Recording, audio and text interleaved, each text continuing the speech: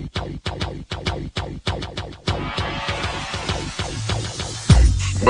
to the Odds Breakers, number one place for shared, sharp betting information. Welcome back to podcast 60 of 2022. I'm your host, Kiev O'Neill. You can follow me on Twitter at OBKiev. Follow us, The Odds Breakers, and follow us on social media / The Odds Breakers. This episode is being brought to you by BetRivers.com. For a match bet all the way up to $500, please visit BetRivers and use the promo code ODDS22. Terms, conditions, and location apply.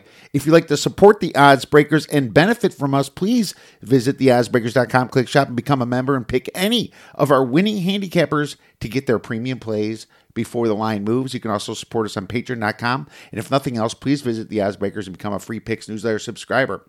And I just want to remind you, my friends, we have a consensus plays package as well.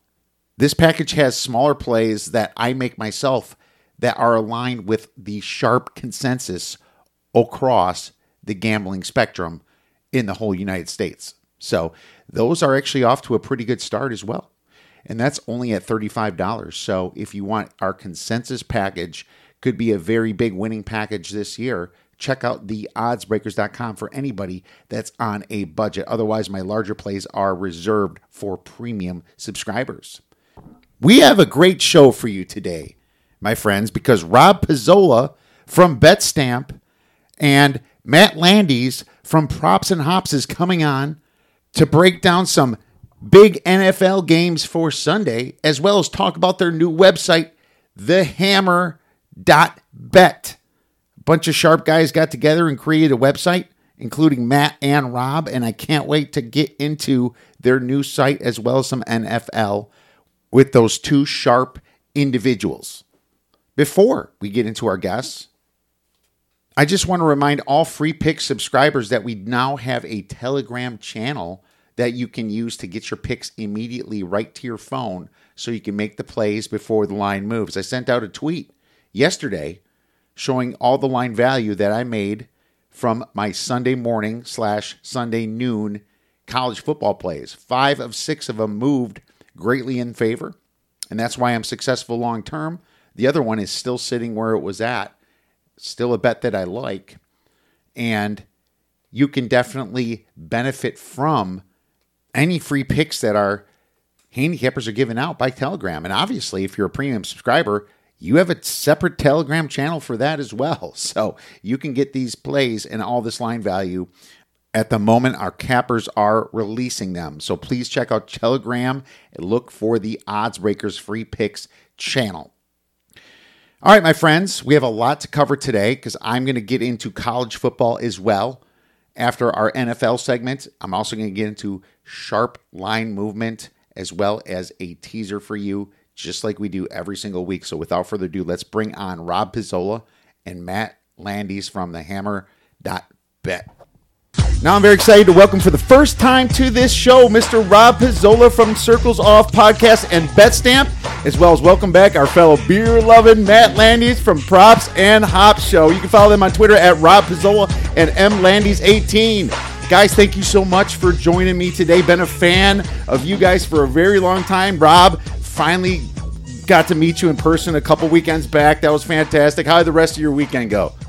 It was great. I had a great time at Circa. I think the hospitality there was excellent over the course of that weekend. Got to meet a lot of great people there as well. Love that sports book. Wish I could live there and be there every single day. What an experience that really was. Man, I got to tell you, I'd be scared to live there every single day. But yeah, it's a wonderful place, and Derek put on just an amazing show for us all. Just man, it's just absolutely high class, and a little humbling for me meeting some of the guys like yourself that I've looked up to for a very long time. So I just absolutely had a blast. Matt, we missed you there, man.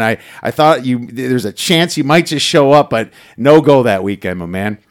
I almost did pull the trigger at the last minute. Had some major FOMO. I do plan to be at that particular Circa contest weekend annually moving forward.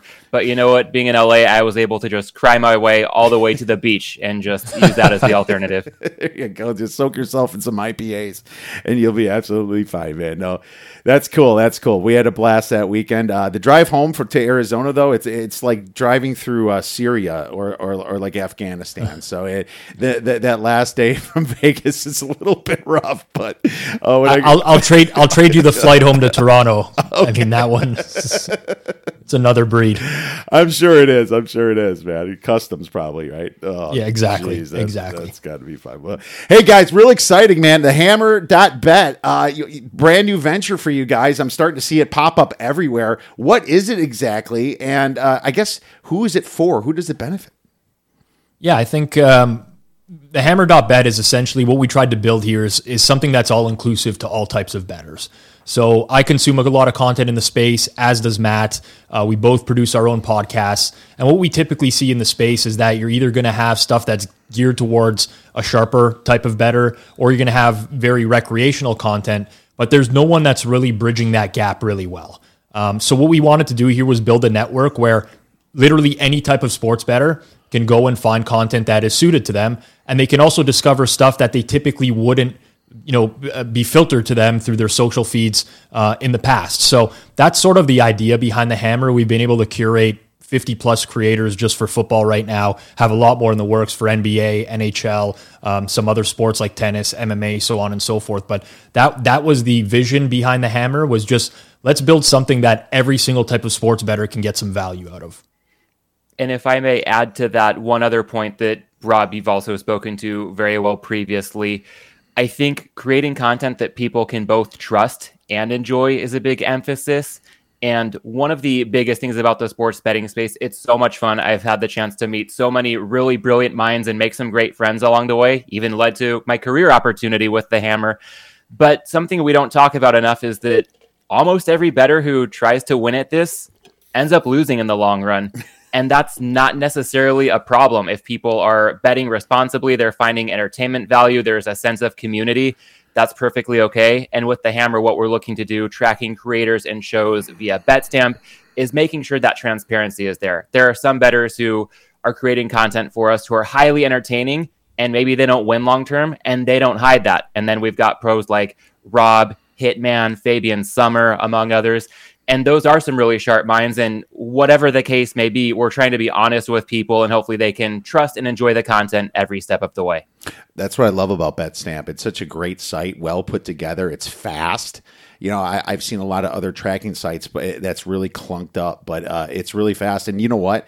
We can admit if we're not a positive sports bettor, and there's bad seasons, there's good seasons. We can admit to that. That's fine. And I think the honesty is the biggest thing that's been missing in this industry, right? And places like BetStamp help curate that. And as well, you don't have to feel bad about it. You love sports, you watch sports. We're all just trying to improve ourselves. And that's why I think this type of website for tracking yourself, just seeing what other people are doing, you're not going to feel so bad about yourself when you look at other records as well. Isn't that right, Rob? For sure. I mean, we know from industry studies that 98 to 99% of people are losing sports bettors in the long run. And that's okay, as long as the vast majority of those are just doing it for recreational purposes and it's not a problem gaming type of thing. Personally, what I see in the content space that really bugs me, and it was kind of part of the vision behind the Hammer, is I don't discriminate against content in the sports betting space. You can have sharp stuff, you can have recreational stuff. Different people who are consuming content are looking for different things. Some people want to educate themselves. Some people want picks. Some people just want to be part of a community. Some people are just looking for entertaining content where they can get a laugh. To me, it doesn't matter what the reason is. I just don't like when the content creator is misrepresenting themselves. So as part of what we're doing for this, like Matt mentioned, is we are tracking all the picks that are given out on shows. We are tracking the creators. And on top of that, we won't have a creator pass themselves off as something that they're not. If they're not a pro sports bettor, they're not going to tell people they're a pro sports bettor. If they're a losing sports bettor, they'll make light of that. They'll kind of make jokes about it, and they'll let people know and be real with the audience. And I think that's extremely important in the content space. Absolutely. And it's a great marriage with the Hammer bet because you guys got the odds there. You got the tracking, kind of the whole shebang. I love it. Who came up with the idea, Matt, of the Hammer bet? That sounds like something you would come up with. I wish I could take credit for it. I'm probably going to have to pass this off to Rob because I was kind of approached out of left field with just a dream scenario to get on board here. But Rob, Johnny from BetStamp, among probably a couple others, had already gotten that idea in the works prior to my involvement. This would really depend on who you ask. I think Johnny, who is one of the co-founders of BetStamp, my co-host on the Circles Off podcast, he would probably take credit for the idea. I would say that I had pitched this idea roughly 2 years ago and it never got off the ground, and he just happened to pitch it more recently. That's me, from my own perspective, but it was just like a thing that came together. Johnny basically pulled myself, Julian, one of the other co-founders of BetStamp together, said, hey, I think that this is a good idea. What do you guys think? Can we get this off the ground in 3 to 4 months? And we thought about it. We discussed it for literally an entire day and eventually decided that we were going to go with it. So I think it was a collective group effort, but definitely it was Johnny that brought it to the table or resurfaced it, would have been in April or May of this year. Wow, that's quick, and that thing's already up. Well, I guess the credit goes to Johnny for coming up with it, but Rob, great backing right there, great advertising. You guys, I'm very excited because it's well written. It's easy to read from what I'm trying to say. I'm trying to come up with the right words. When I pull up from a phone or when I look at it from a computer, the words are big. It makes me want to come back to the site. I think whoever was your site designer did a fantastic job, Matt. Yeah, and Rob, again, on the co-founding team, that's probably Julian and his team, kind of making it look like almost a bit of a YouTube or a Netflix type of look, if you will. So while we are the Hammer Betting Network, it's not like a network with 24/7 live content. People can kind of come consume what they want on their own time. And we definitely tried to keep it as clean and easy to use as possible. So it's really encouraging to hear, Kip, from your experience that that's been the case so far. Yeah, I can't believe it's up that fast. Go ahead, Rob. When we actually started building the site, it was not what the final product looks like at all. We actually spent 2 to 3 weeks going in a completely different direction, building it up more like a traditional news site, something like The Athletic, but more of a sports betting spin to it.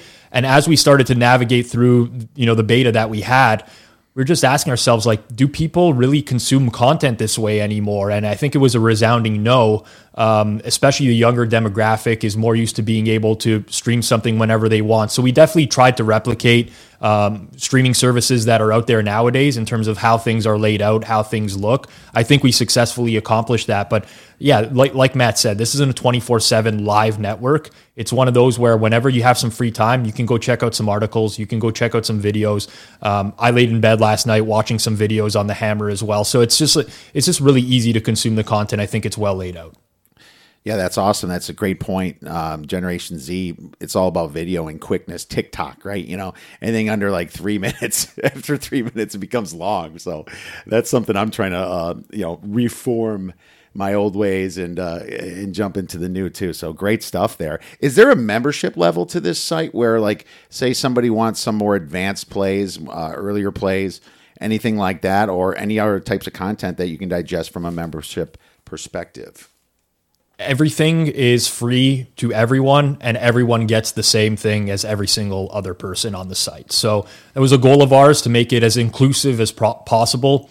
It's something that we really wanted. So it doesn't matter who you are. If you access the site, you're going to see the same thing as everyone else. Now, down the road, obviously, we're going to get into some recommendation engine type of stuff. As you consume more content, we will tailor the content that you see to you. I think that's extremely important in products nowadays. But as it stands, when we do put out a piece of content, it gets distributed on the platform to every single person.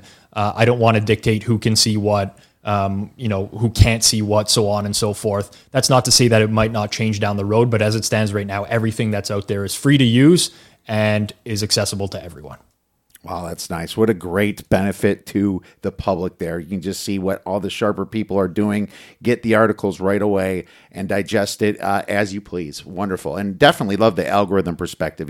Eventually you come into what I want to see. It's going to pop up on my front page. I think that's very important to this industry and for the changing of times. All right, guys. Well, great stuff. Can't wait to read the Hammer Bet every single time I get a chance. Check out all the great handicappers that you have on that site. What a wonderful venture you have going on. Let's get on to a little NFL. And this is overreaction week is what people like to call it. College kind of already had theirs. But there might be some underreaction too. So I want to ask you guys, starting out with you, Matt, do you see any games that, or any lines out there, not saying that you want to bet them, but do you see any overreactions or underreactions? I feel like I'm seeing more underreactions than anything this week, and that's really surprised me. As you mentioned, this is typically the annual week known as overreaction week across the league, but a game like Seattle at San Francisco really caught my attention, and that has come down off of the 10. I'm seeing 9.5 pretty much painted across the board right now. So even at 9.5, most of the lead up to this game prior to the Niners playing Sunday and the Seahawks playing Monday, this point spread was available at San Francisco -9. San Francisco loses as a heavy favorite. They got up to as much as a touchdown against Chicago. Seattle wins outright as a heavy underdog. They were getting as much as 7 points against Denver leading up to that game. And yet, not only have we seen no adjustment from the market, we've almost seen the line move the other way. So I understand why an astute handicapper would take the Niners loss, and especially that Seahawks win, with a hefty grain of salt. But ultimately in betting, it all comes down to the number. I feel like maybe 5 years ago, this would have reopened San Francisco -7 or so, and then maybe we want to lay the points with the Niners. When Seattle won on Monday night after the Nathaniel Hackett debacle that Rob has put on his Mount Rushmore of coaching blunders in the history of sports, my knee-jerk reaction was to look for a way to get down on San Francisco. And then yesterday, this line got as high as 10. I couldn't help myself getting a little Seattle in pocket. So it all just comes down to the number. And I feel like based on some week one results, if anything, we might be seeing some underreactions for a change. Yeah, that's an interesting point. I mean, yeah, it is painted 9.5 right here. You can see on the DraftKings board, total 41.5. But Rob, I have to ask you, what was the look ahead line before week one on this? I would have thought that San Fran was over the 10 on a look ahead. I can quickly pull that up. I will say, I don't put much stock into what the look aheads are. And I think when a lot of people are discussing week two or future weeks in the season, they'll always talk about overreactions or underreactions, and they'll always compare it to the look ahead line. I think what a lot of people need to understand with the look ahead line is those are very small limits that very few people are actually betting into. So I don't think it's really an accurate reflector of what the market was a week prior, which is why I don't look at them all too often. For this week in particular, advanced line, I think at the Westgate was -9 on San Fran over Seattle. People are always like, is it an overreaction? Is it an underreaction? I do things in a very different way where I just kind of make my line on the game, compare it to the book. I really don't care what people are reacting to or whether people were swayed by a specific performance. For me, it's ultimately myself against everyone else in the market looking at those numbers. So it's hard for me to say this week whether we're seeing some overreactions, underreactions. I think it's actually a pretty decent mix of both. Yeah, if I can jump back in for just a moment, a follow-up to Rob's point about look-aheads, I think that's an astute point about not putting too much stock in them. I do wonder if we're just looking at week one, week two, where even for week two, a lot of these numbers were available for a good chunk of the summer. So there was more access to them than, say, like week 8, looking at the week 7 look-ahead line.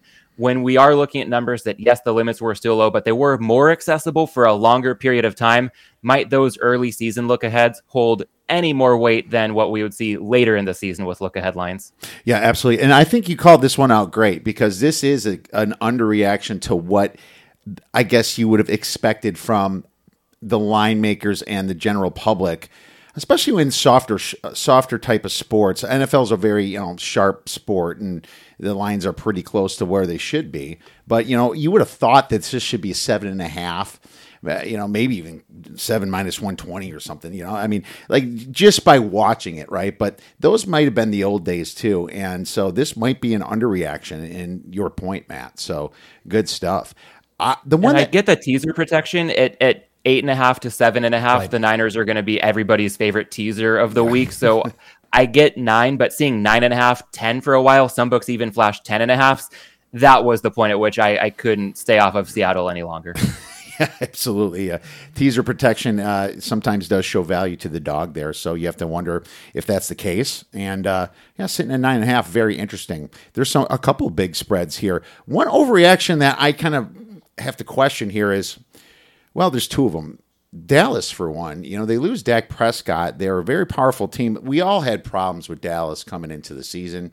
they didn't play much of their starters in the preseason, which you saw many of these teams that didn't play their starters in the preseason falter a little bit with the Colts and the Bengals. And, we can go on. But I just think this thing passing the 7.5 at home, it's at 7.5 most books. I saw an 8, and I did grab an 8.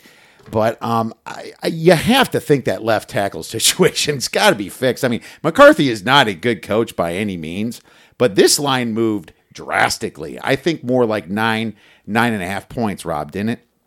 It did. So here's one of the challenges I have, and this is especially why I don't like to look at the look-aheads, because most people who look at this game will say that Dallas was either -1.5 or -2.5 on the look-ahead number against Cincinnati, which is true. Those were the posted lines at sportsbooks a week ago. So a lot of people say, well, this is a huge overreaction because now you're having the spread move, 9 points, 10 points through key numbers of 3 and 7.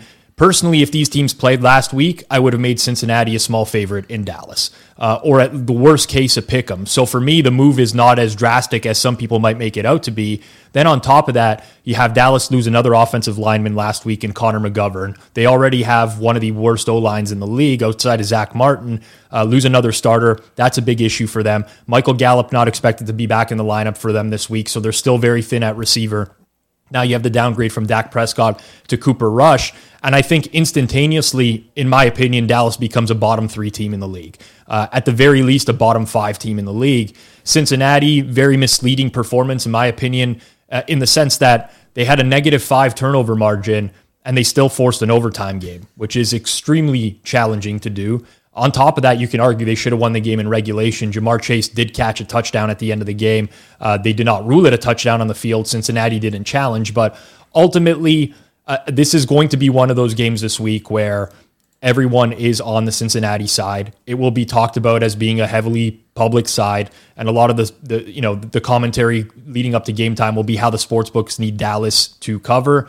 Personally, I could not bet Dallas this week. Even at the current number, I would still only bet the Bengals. I just think that the Cowboys are so limited now in what they can do offensively. Even if the defense shows up and has a performance like they did against the Bucs last week, I struggle to see the offense being able to move the ball consistently. So I still think the price is a little bit short for Cincinnati. I wouldn't rush to bet it right now, but I don't think that this one is like, we're going to see a lot of trends here about week 1 teams getting blown out, losing by double digits, how they respond against the spread in week 2. I just don't put a whole lot of stock into that. Oh, great answer. And I think that if we look at this game right now, 7.5 or 8, if you want to get down on the Bengals, again, there's a pretty solid teaser leg for you to consider. Right. And Rob, I would like to maybe play devil's advocate a bit, not push back too much, because if I'm ever going head to head with you, then I am a hefty underdog. But when I think about this matchup, as bad as Dallas looked, Joe Burrow took 7 sacks week 1. The revamped offensive line, not promising returns early on. And we've seen over the years, sacks becoming a bit more of a quarterback stat. So even with better pieces in front of him, is the problem with Burrow, especially with a guy like Micah Parsons. Dallas does have a good pass rush, if nothing else, to hang its hat on. And then with a coach like Zach Taylor, I know that he's probably not going to be outclassed by Mike McCarthy, but when it comes to needing a guy like Zach Taylor to get a margin against a strong pass rush, how much do you factor those topics into your handicap? Yeah, I mean, for me, it's all numbers driven, so all of that would already be accounted for. It's obviously a concern. I think one other thing, like if I was making the case in favor of Dallas, historically speaking, we don't see teams tend to just correct their turnover problem in a week. Teams that turn the ball over 3+ times in games, that tends to be predictive of turnovers in the following week as well. So it's not like Cincinnati's just going to magically keep things clean. I do think that Burrow will come under some pressure in this game, but ultimately it just comes down to the fact that I cannot see Dallas moving the ball consistently. They'll try a heavy dosage of the running game behind an O-line that's not very good right now. Cincinnati's front 7 is better on defense than it was a year ago. I just really struggle to see the path to success for Dallas unless they can replicate a similar type of turnover margin that the Steelers did last week. Maybe not +5, but a +2, +3 type of situation to come within the number. Yeah, that offensive line was horrible. It almost seemed too easy for Tampa, and that was one of the most boring Sunday night games that you can expect when he's brutal. It's supposed to have been a good one, and then you're turning off the TV and watching House of Dragon or something else by the time that comes. Exactly. Yep. I'm a Cowboys fan, and I considered that. So, well, there you go. Disgruntled Cavaliers fan. Well, that's awesome. Well, let's get into some games then. Let's start out with the Thursday night one, and you know who I'm going to first for this one. LA Chargers versus the Kansas City Chiefs. This line's been crawling up a little bit. Obviously, the Chargers have a little bit of injury woes, obviously, with their main wide receiver in Keenan Allen, but the Kansas City Chiefs come out and really took care of business in Arizona. That game wasn't close at all. Mahomes was just spreading the ball out, doing whatever he wanted. No pass rush, really. We have a high total still, 54.5, minus 4.5. Maddie, you know I'm going to you, and you're a Chargers fan, so you can admit if you're biased or not, but I'm really excited to hear what you have for this game. For sure. So I try to remain as objective as possible, and some weeks I'll bet on the Chargers, other weeks I'll bet against them. At the current number, seeing Kansas City, now that they've taken on some steam, yeah, okay, it's so down to some -4s out there. It was 4.5 or 5 earlier. I don't know if maybe there was any promising news about J.C. Jackson. He's the other key piece that has been iffy for the Chargers for this one. Yeah. And right now, I feel like this spread reminds me of an adage from the late, great David Malinsky. He'd look at a game like this and perhaps think lay 3, take 7. In between, it's a bit of no man's land. Those who got -3 on the Chiefs when this line reopened were astute to do so. It would take a bit more than 4 to get my interest in the Chargers without Keenan Allen, as good as Kansas City looked in week 1. And from a coaching standpoint, I was intrigued by a couple of things I saw from the Chargers in their week 1 win over the Raiders. Even though they won and covered, Brandon Staley uncharacteristically punted in the middle of the game on 4th and 1 from midfield. And I feel like maybe he saw some matchups and just figured, play it safe. This is the Raiders. We've got some edges. We're going to be fine. I feel like going into a better team against the Chiefs and their home stadium, he's going to need to get back to his ways of embracing variance. The Chargers are probably going to need some positive variance to win this game. And offensively, Joe Lombardi, pretty much a punching bag for the analytics crowd. He did admit in a press conference after the game that he got too conservative down the stretch. So I'm glad to hear that he's aware of it. I do want to see him actually enact some changes and put Justin Herbert to proper use and stop babying that offense before I really get too gung-ho on the Chargers. So from a betting standpoint, those are some things I'm thinking about. Nothing at the current spread or total for me, but with a total this high, one of my signature props for those who have listened to Props and Hops over the past couple of years, we're looking at a total right now, 54.5. And I'm liking the price point at certain books, hanging odds on shortest touchdown under 1.5 yards. I'm seeing as good as -125 at some offshores. And the regulated market last week when this prop became available, I was seeing for totals in this range in week 1, about -150. And I'd be good up to that price point. Part of it's a pure math play. A high total bodes well for the odds of more touchdowns. More touchdowns naturally bodes well for the odds of at least one of those taking place from the 1-yard line. And I know that a 1-yard touchdown can sound really specific to a lot of casual fans. It might sound like you need to thread the needle to get this one home. Why would you lay a substantial amount of vig? And from a math standpoint, it kind of checks out. But when I look at both of these teams, it also checks out. Kansas City, a couple years ago, coming off their Super Bowl win, was my kryptonite for this bet because they had a great offense. They were involved in a lot of games with high totals, but they had just drafted CEH. They didn't have a great offensive line. So it seemed like every time they got down near the goal line, they were getting stonewalled. Last year, they addressed that issue. They fortified the O-line. They got a lot more creative with their play calling in short yardage situations. Kansas City with multiple 1-yard scores in week 1. And I don't think that's an isolated incident. I think it's building on a lot of progress they showed throughout the course of 2021. And then even the Chargers, at least now with Staley and Lombardi, it's not the Anthony Lynn ways of just flexing your muscles and trying to run into a brick wall at the 1. Justin Herbert passing for a touchdown from the 1 last week, and even in some key short yardage situations, including to ice the game, running the ball on the right side of their line behind Zion Johnson and Trey Pipkins. Running to the right was not something they could bank on doing last year. So with some more short yardage opportunities for the Chargers to keep defenses honest, I like either team's odds of getting a 1-yard touchdown in this game, even if we don't happen to see something like PI in the end zone. Wow, that's a sharp prop in my opinion, because you do have a high total, and this is the pass interference league. Yeah, you know what happens when there's pass interference in the end zone, and these two high-flying teams. Very, very possible that's going to happen. So very great angle on it. Love it. Rob, what are your thoughts on this one? I completely misread the market on this one. So when I saw the 3.5, I thought it was more likely to go towards the Chargers. And I was be looking to back the Chiefs at -3. It obviously went the other way pretty quickly this week, created a no bet situation for me. I do have some concerns with the Chargers going forwards. Fabian Sommer wrote this in the week 1 takeaways article over at the hammer.bet. But how the Chargers have been consistently underperforming their EPA numbers. And when you look at last week against the Raiders, you had Justin Herbert, a much higher EPA than Derek Carr, 0.46, EPA per play higher than Derek Carr. They finished with a +3 turnover margin.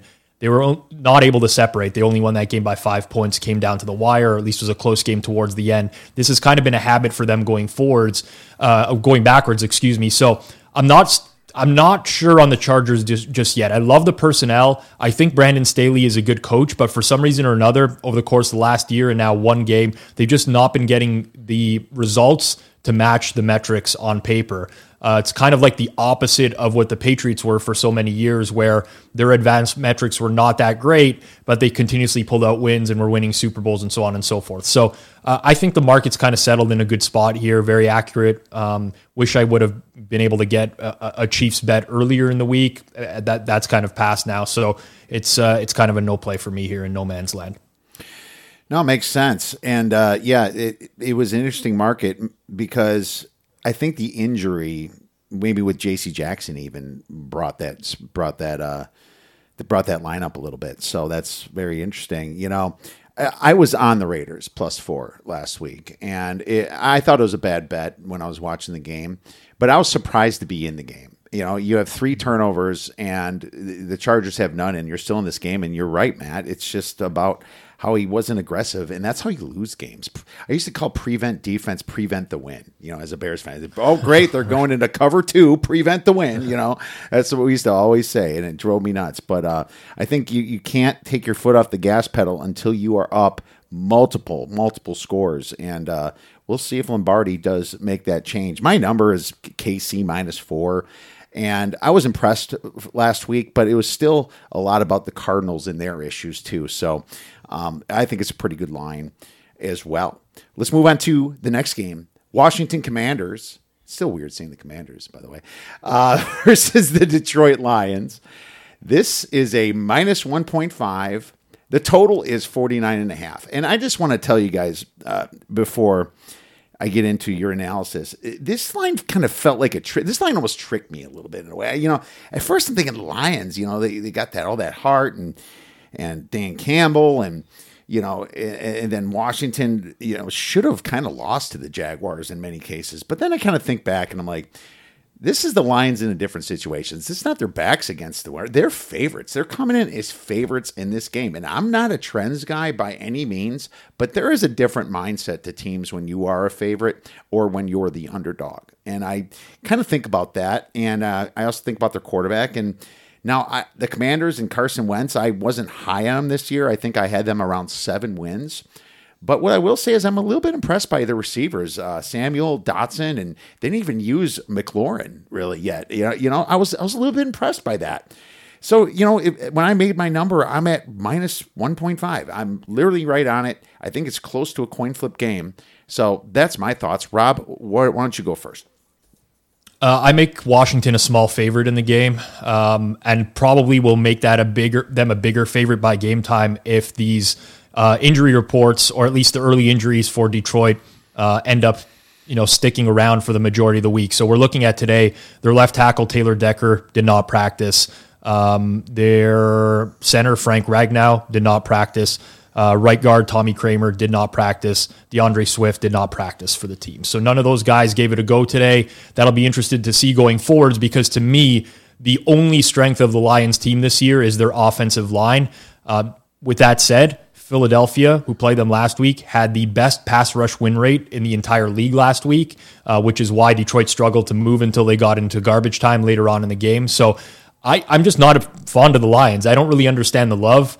Part of it, I think, is the Hard Knocks effect. They have a below-average quarterback. They have a below-average defense.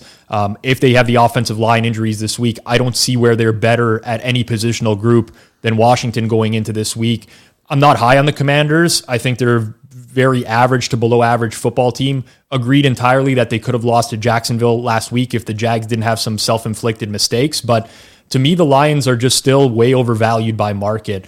They get the cover last week. A lot of people are going to remember that. They'll come back to the window to bet them again this week. We just got to remember that the Lions are consistently getting smoked in all these games that they play. They find a way to make it close at the end when it's garbage time, but for the majority of the game, they're essentially playing from behind, and they're getting a lot of prevent defenses that end up, really making their numbers look a lot more flattering than they actually are. So I like Washington on the money line in this game. I've already played it, already filled that position.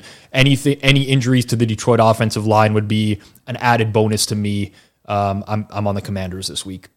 Oh, okay. Interesting stuff on the Commanders. Matt, what are your thoughts on this?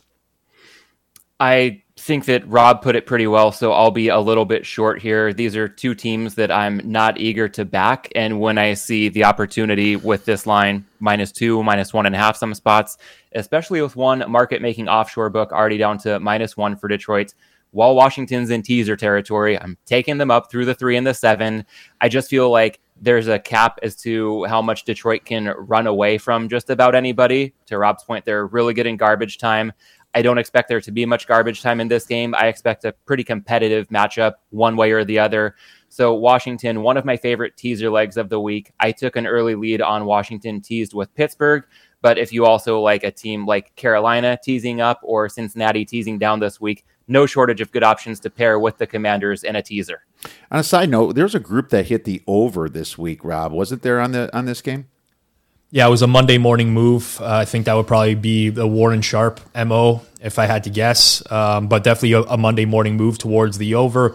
Saw another move towards the over yesterday, and then seen some buyback towards the under today. I think that's related to the O-line injuries, DeAndre Swift not practicing for Detroit, somebody trying to get out ahead of that number. Candidly speaking, at the end of last week, I wanted an over in this game between Washington and Detroit. Thought it would open up in the range that it did. Now where it's at right now, I think it's slightly too high with the potential of Detroit missing, some key offensive linemen there. So I think it's one of those situations where it's probably moved a little bit too much. Am I eager to jump in on the under? Probably not. All right, good stuff. Let's move on to the next game. Carolina versus the New York Giants. I'm just giving you guys the best games, aren't I? You got the Lions, you got the Panthers. Oh, jeez. When it comes to sports betting, it shouldn't matter. I have a play on this game, and so I'm going to let you guys go first to see where we line up. Rob, why don't you start on Carolina versus the New York Giants? I wrote 2.5, but I see it down to 2 now. Total 42.5. Let's go by -2 with a total of 42.5. I'm at a pick'em for this game. Probably, if I had to guess, lower on the Giants than everyone else in market. Good win for them last week. Obviously trailed for the majority of the game. They were able to come from behind. I still think that this is going to be an offense that really struggles and is going to be one-dimensional for a large majority of the year. Now, Carolina's not great at stopping the run. They did get shredded on the ground last week by Cleveland, but I do think that they are going to key in on the run against New York and force Daniel Jones to beat them. I just don't think Daniel Jones is capable. We saw 2 big mistakes from him last week. One was a blindside hit that turned into a fumble. The other was an interception in the red zone. I think he's still too much of a mistake-prone quarterback to trust him in some type of favorite role, even if it's only laying a few points.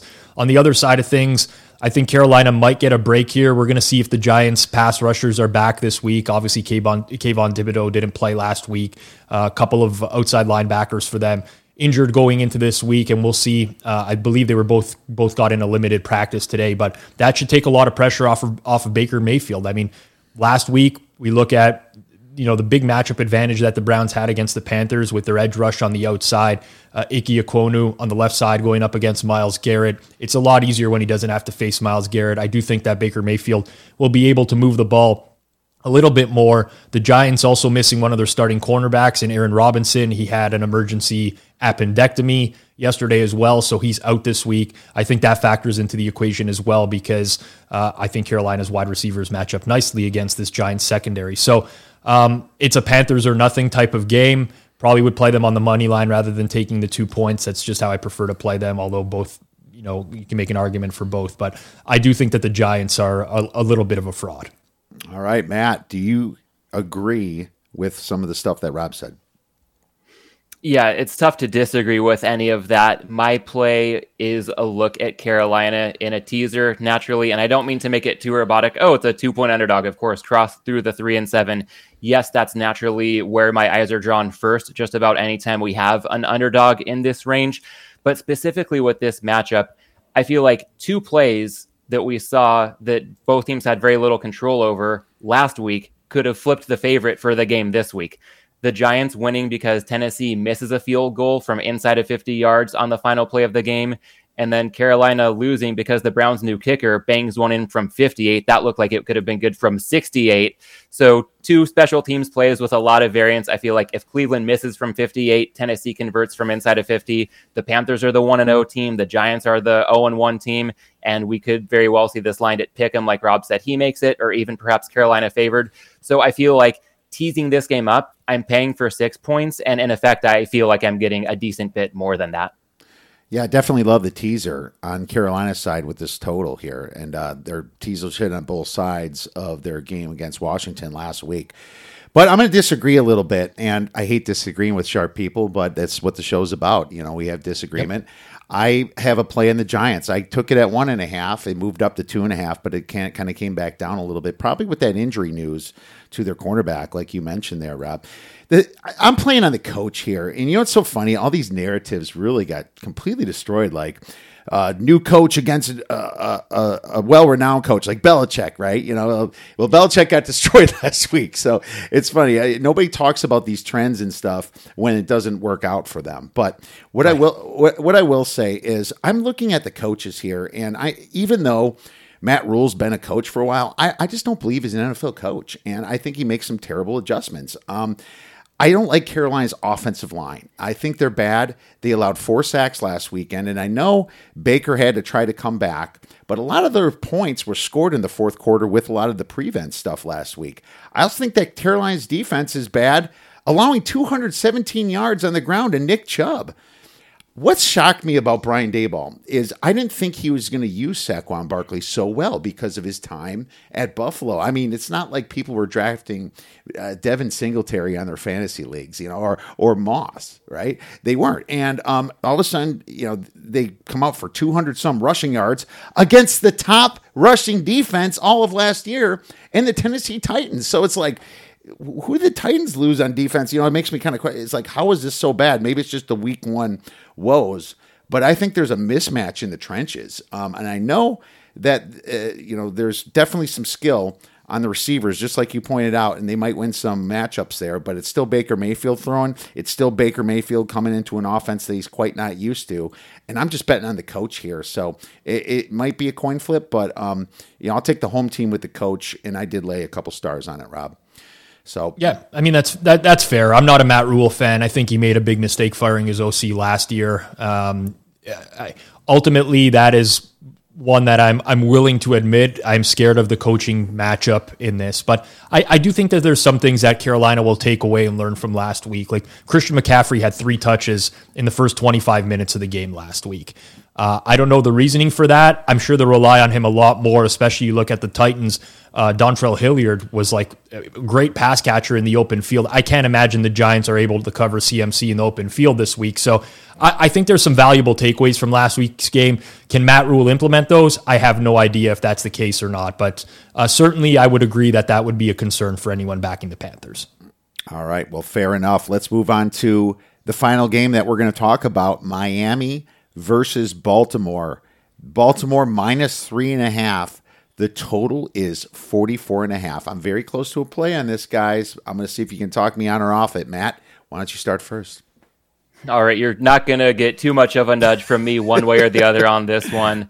I think with Baltimore, you know, if they were still at 3, I'd be inclined to look their way. But I think that at 3.5 with some injuries they suffered last week, lost a left tackle, lost a cornerback. It seems like they just can't escape the injury bug. I still like them a lot. I want to look their way. But with Miami, as much as I am, you know, part of me, I just think maybe the fan in me kind of wants to see Tua struggle a bit because there are so many comparisons to him and Justin Herbert, and I just don't even know why we're comparing them. Like, here we go. Yeah, should we be comparing apples and oranges?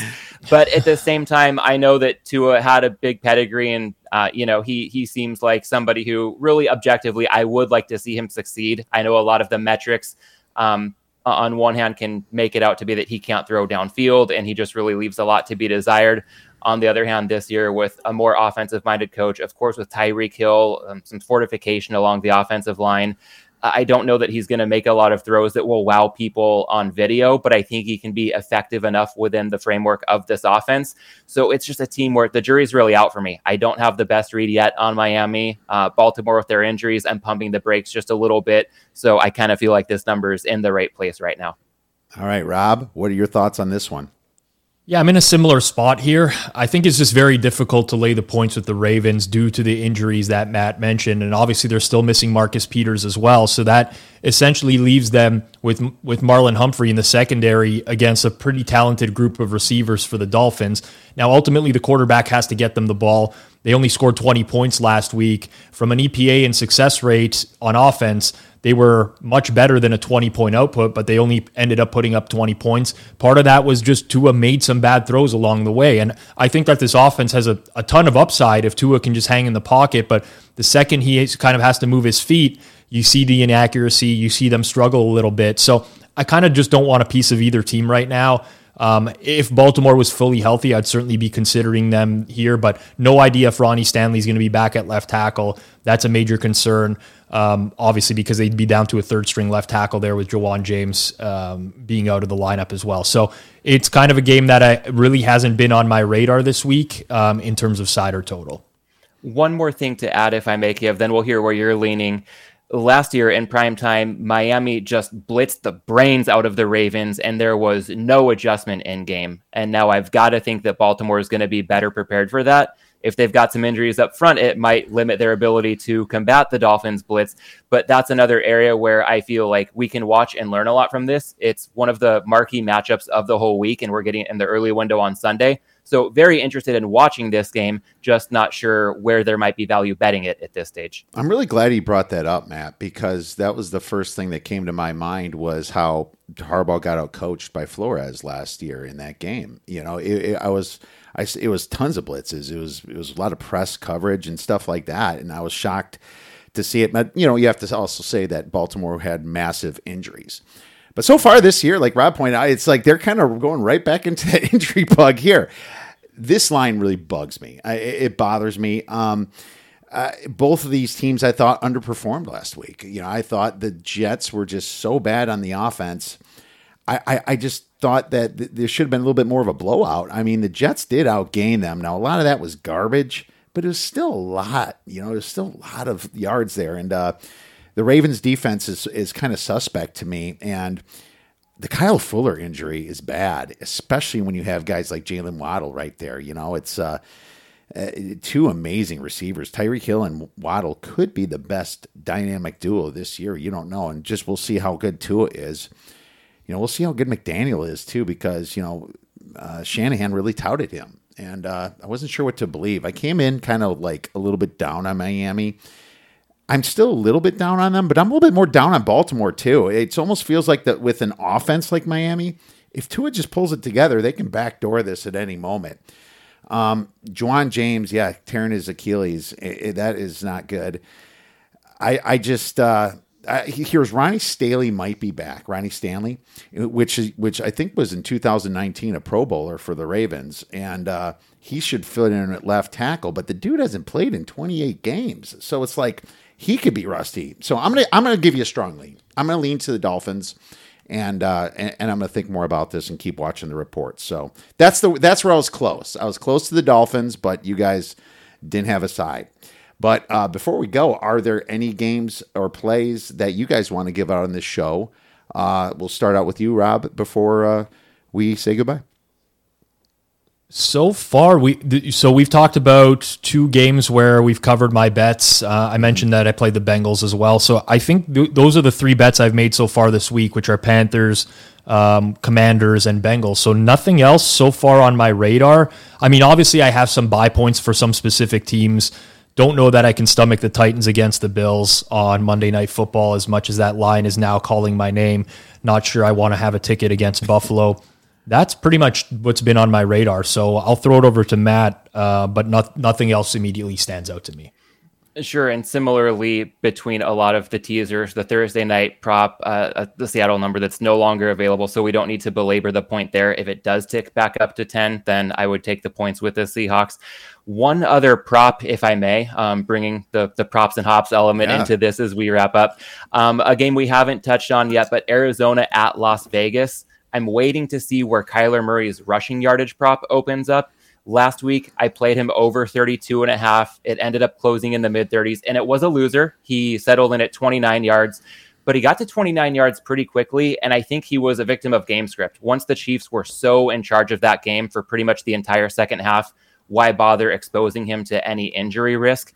And early in the season, I feel like if a lot of these props are posted using, career averages, just looking at number of games played, number of rushing yards.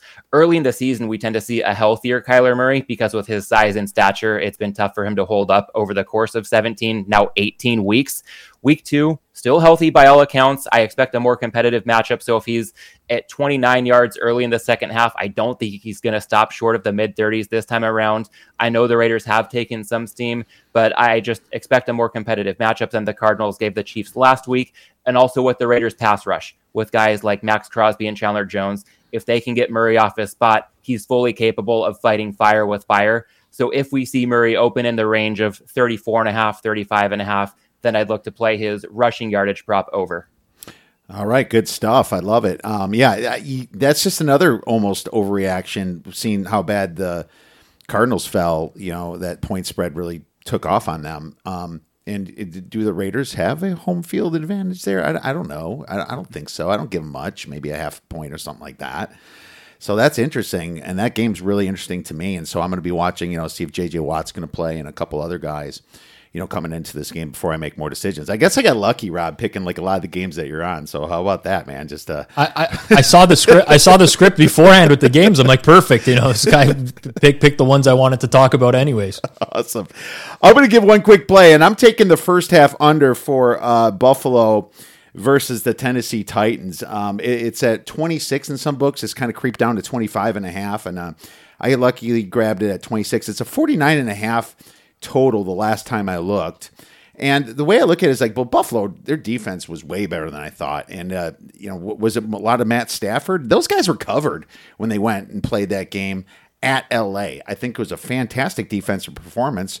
But at the same time, the Tennessee Titans, they're that team last year that really just got up for the big games. They beat a lot of the top teams, almost all the top teams last year, and then they faltered against the bad ones. I think they fixed their rushing defense a little bit, and I do think that Buffalo's going to eventually get their points, but this is their second road game in a row, and I believe that Tennessee is going to at least have the defense enough to stop them in the beginning because these teams have kind of faced each other every single year. So I think 26 is a little bit too much, and I kind of like it down to 24.5.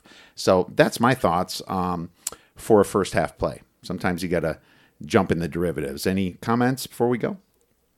I mean, credit to you. You have some serious balls with any Bills unders. I will say, great defensive game plan from them against the Rams. They did not blitz a single time in that game. If you look at Matt Stafford historically, he's very good against the blitz. He's very bad when there's no blitz. So he just could not find the open receivers.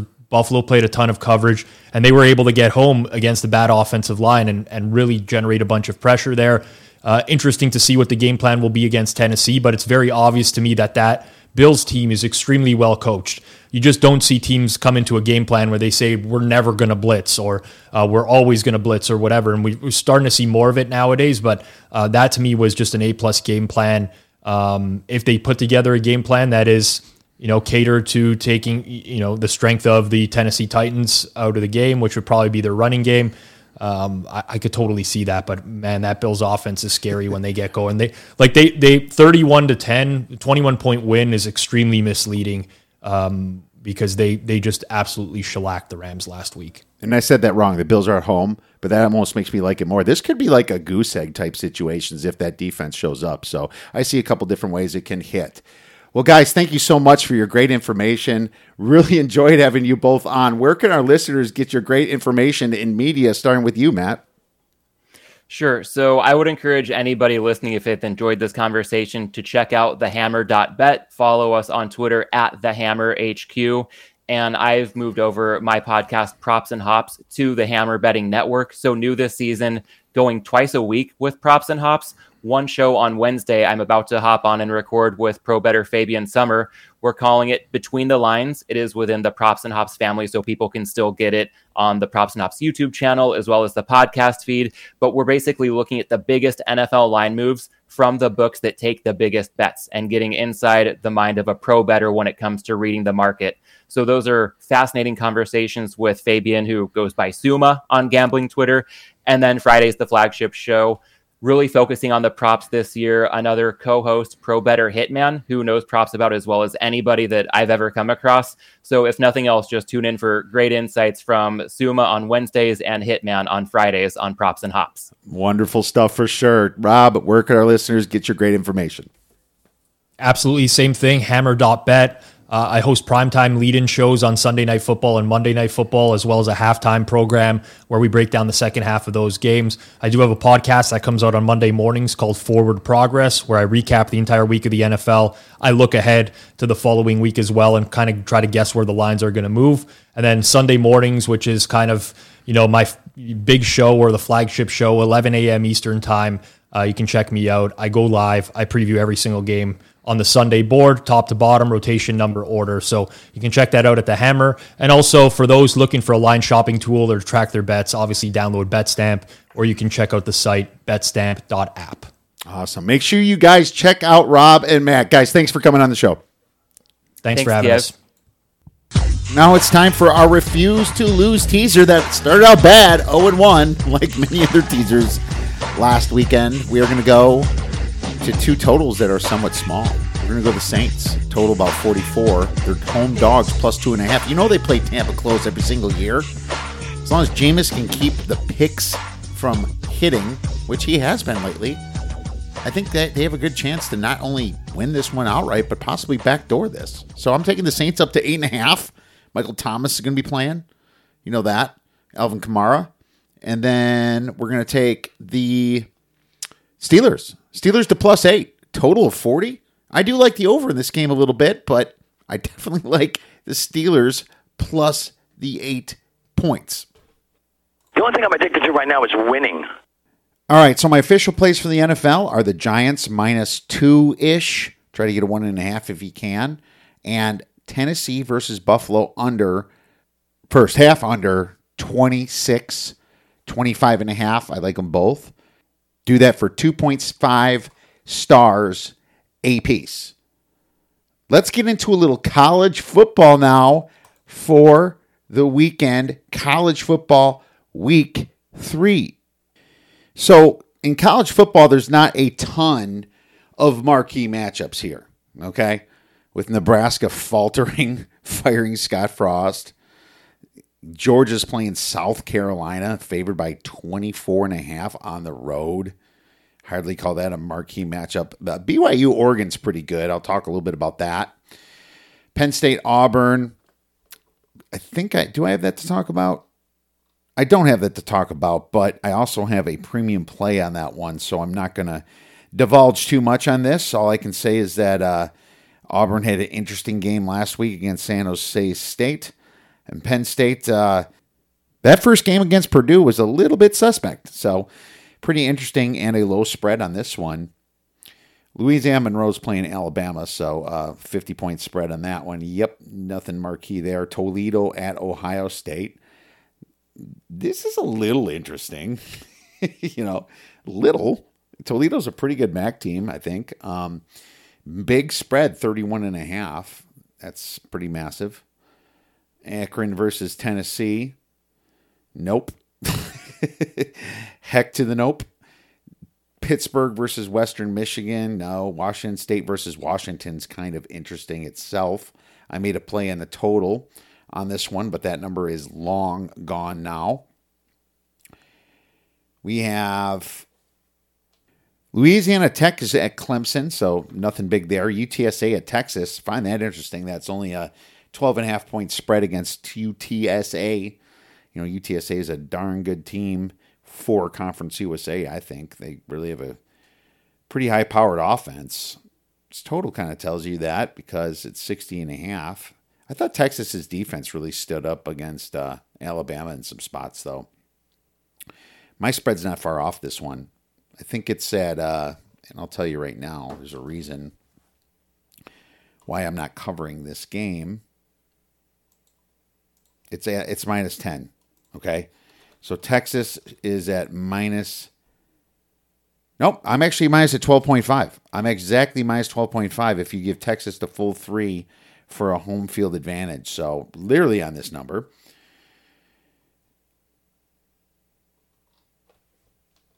Miami versus Texas A&M is an interesting game. That's, I guess, maybe the biggest game you would say. And it's number 13 Miami against number 24 Texas A&M because that stinky loss against App State. Here's the thing. Do you really want to fade Texas A&M after they lost to App State? They have to be so desperate. Although my number says to fade them, my number's 3 and the spread's 5.5. I'm just not necessarily sure I'm ready to jump into something like that. You know, Miami, they looked okay against Southern Miss, 130-7. Southern Miss had some injury woes. So, not like Miami destroyed them. I could see them getting stopped. Its total's at 44.5. Not laying points for sure with Texas A&M, but that's a low total. But I do have a couple plays for you, and we're going to go to the Nebraska hosting Oklahoma around 11.5. Total's at 65. This play is not only situational, it's just also based on straight power. Did Nebraska look terrible in their last 2 games? Yes. Yes, they did. But who has Oklahoma beating? Right? Who did they beat? You know? I know Scott Frost was fired, and they lost to Clay Helton, who marched up and down the field at Nebraska. But Southern found a weakness and kind of exploited that. When a coach gets fired, it's a betting spot. It is. It's a betting spot. The reason it's a betting spot is because the kids that play on this team know if they suck this next game, people are going to say it's the kids. I mean, if you were playing for that team, would you let them walk all over you so it looks like you're the problem? This is a human psychological factor that I use in my handicapping. I mean, you have to. They're going to step it up this game. And you also look at the fact that Nebraska was at least in both games during their losses. All those losses last year, they should have won. Those were one-score games. They had a one-score game with Oklahoma and outgained them last year. Okay? So what has Oklahoma done with Brett Venables to go on the road and lay double digits like this, like they're Alabama or something? Well, they beat up UTEP and Kent State. Well, both at home. Big freaking deal. My power ratings have this game only about 5 points. It says Oklahoma -5. Am I super comfortable in Nebraska? No. That's why I'm making it a 2-star, even though you have a massive 6-point difference from my power ratings. I probably should make it 3, but I'm going to sprinkle this money line. You know, I'm taking the smelly dog here, and I think they might even win outright. Take Nebraska, 2 stars, and I like this play all the way down to probably 7.5. You're going to need a bigger boat. All right, big one here. SMU versus Maryland. Maryland -3.5, total 73. If you like offense, you might want to tune into this game. Maryland is a team with some serious talent on offense. They got veteran Talia Tagovailoa leading the way. This team averaging over 43 points per game. That was last year. Sorry, no, that's this year. Last year they were over 30, I believe. But their defense last year gave up over 30. You know, so they played some really weak teams so far. And the same can be said about SMU, you know, but they also have their veteran quarterback in Tanner Mordecai coming back. They rank 4th in all of the FBS in tempo, averaging 45 points per game, gave up over 28 points per game in an easier conference last year. See what I'm getting at? This could be a shootout. Last year, Maryland has scored over 35 points 5 times in their games. Big Ten's pretty tough, so you got to give them some credit. While SMU did it 8 times. Both of these teams will be playing at a very fast pace and racking up the score. Both teams rank in the top 7 in yards per play. I do not think it's going to be a full game to get to this 73. I really think that both of these teams could get into the 40s. I would not be shocked if this is something like a 47 to 42 type game. Maybe even 50s. I like the speed. I like the offense. I'm taking the over. I gave it out at 69.5. Right after that, about an hour or so, it went up to 73. Over 73 for 2 stars is the play. Now we're going to get to Patrick Backus's request, and I did cover this slightly in the earlier podcast this week. Fresno State versus USC, plus 13.5, total 73.5. It says what USC is kind of done. It's like, well, it started out big, this spread, and it kind of inched down a little bit. Let me see where it's at this time, because I did write this down. 12.5. 74 is the total. It's just a massive total there. So when I look at this game, I think about how USC has now an offense finally with Lincoln Riley. It's wonderful. It worked for them in the Big 12. Nobody played defense there anyway during their reign, during the Lincoln Riley Oklahoma reign. But they still haven't played a top 50 opponent. So even though they put up some serious points, Stanford was bad last year. And it's weird. Their tempo only ranks 108, but I think that's because they were probably blowing some people out and slowed it down at the end. It's too early to completely look at tempo without knowing other issues about new coaching, new coordinators, and what they did last year. You got to factor in the tempo last year, especially this early, as long as it's the same consistency with the coaches. But USC and their easy opponents still gave up over 5 yards per play, 28 points to Stanford. Fresno themselves plays at an average pace, but they returned a lot of production. They're my pick to win the Mountain West this year, so I think they can score. They showed up against the Pac-12 last year. They won both of their games.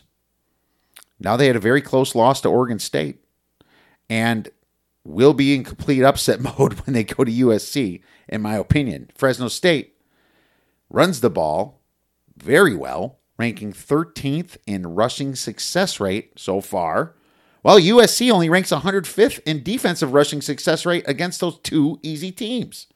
There's a mismatch here, which makes me lean to the under.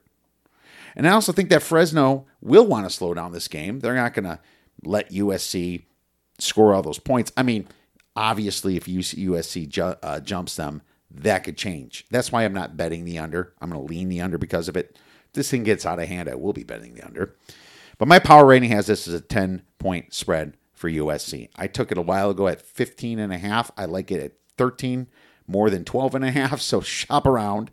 I think it goes back up. I'd wait on it if I was you. But we'll take Fresno State plus the 13 for 2 stars.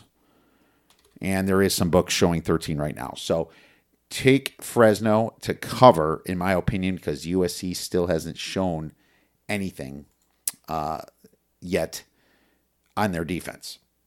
Too early for that. Now let's get into the final game. We have Oregon versus BYU. Or to say it right, it's BYU at Oregon. Correct that. This spread is now at 3.5. Totals 58. I made a play on this early. If you got my tweet, you saw my play I made a couple days ago. I still like it at the 3.5 here. I don't care if that Oregon beats Eastern Michigan or Eastern Washington 70-14. I don't care. All I remember is watching them against Georgia and how Bo Nix looked. Now, it's Georgia, of course, but it was still pathetic, and they're playing a very tough BYU team. I think that people are looking at BYU that they went to overtime and won in a game they probably shouldn't have against Baylor, why they should be a dog to this team. But you have to remember that BYU returned a ton of production, and Oregon is completely new, including coach Danny Lanning. Completely new. Oregon went to South Florida. BYU went to South Florida, won by 31 points, and then beat the team that won the Big 12 last year. It's pretty good. So people think maybe it's more of a letdown situation. I don't think so. If you look what BYU did last year, after they beat Utah, they beat ASU. ASU was supposed to be good last year for a while. They kind of ran through all those. Then they had their letdown against South Florida at home. But then they go to Utah State and win and finally lose at home to Boise State. So I don't expect anything this quick. I think they're licking their chops to try to beat this Oregon team that's quite new with a quarterback in Bo Nix that just chokes in the biggest of situations. I am not a Bo Nix guy. All right, I am not buying those padded stats against Eastern Washington either. The spread is too big. I think this is going to be another close game. It's going to be kind of like seniority versus pure talent, age versus beauty in a way. But I feel comfortable taking any good team against Bo Nix past 3 points in the hook. I think this spread should be -2 for what Oregon has done so far and for the fact they went through all those changes. BYU plus 3.5 for 2 stars. Here's to swimming with bow-legged women. All right, my friends, those are my college football plays. BYU plus 3.5, Fresno State plus the 12.5, 13, whatever you can get. Over 73 for SMU versus Maryland, and Nebraska plus 11.5. And now it is time for The Sharp Side of the Force.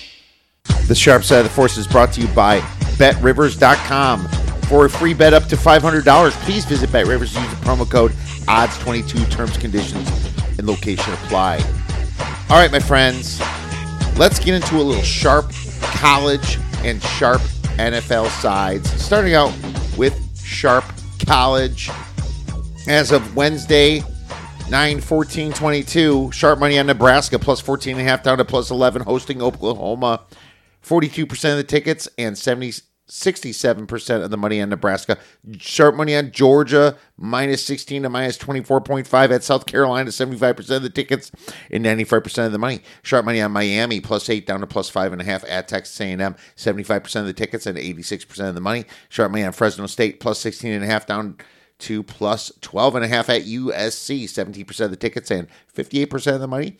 And sharp money on Ohio, +21.5 to +18, 63% of the tickets and 73% of the money. A little bit of buyback there.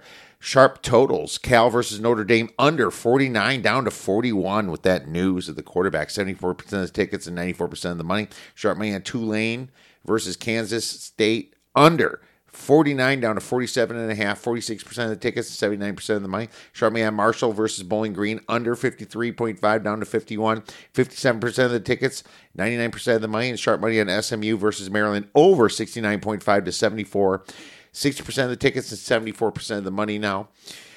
Sharp money on Michigan State versus Washington, over 47.5 to 56.5, 64% of the tickets and 78% of the money.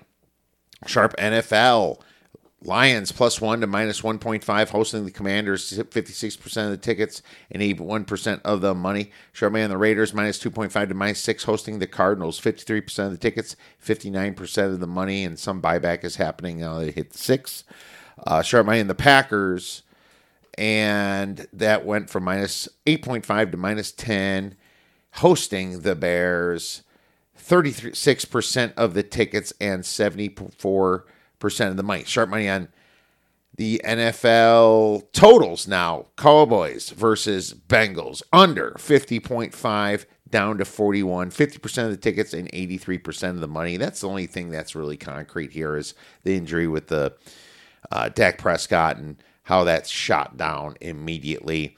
And sharp money started pounding it down even more all the way till it hit 41. My friends, thank you so much for listening to this show. If you have any questions for the Oddsbreakers, feel free to email us at info@theoddsbreakers.com. You can email a question for the Monday mailbag or just ask us to break down a game. I hope everybody enjoys the rest of the weekend. Enjoy all the games and go get some winners.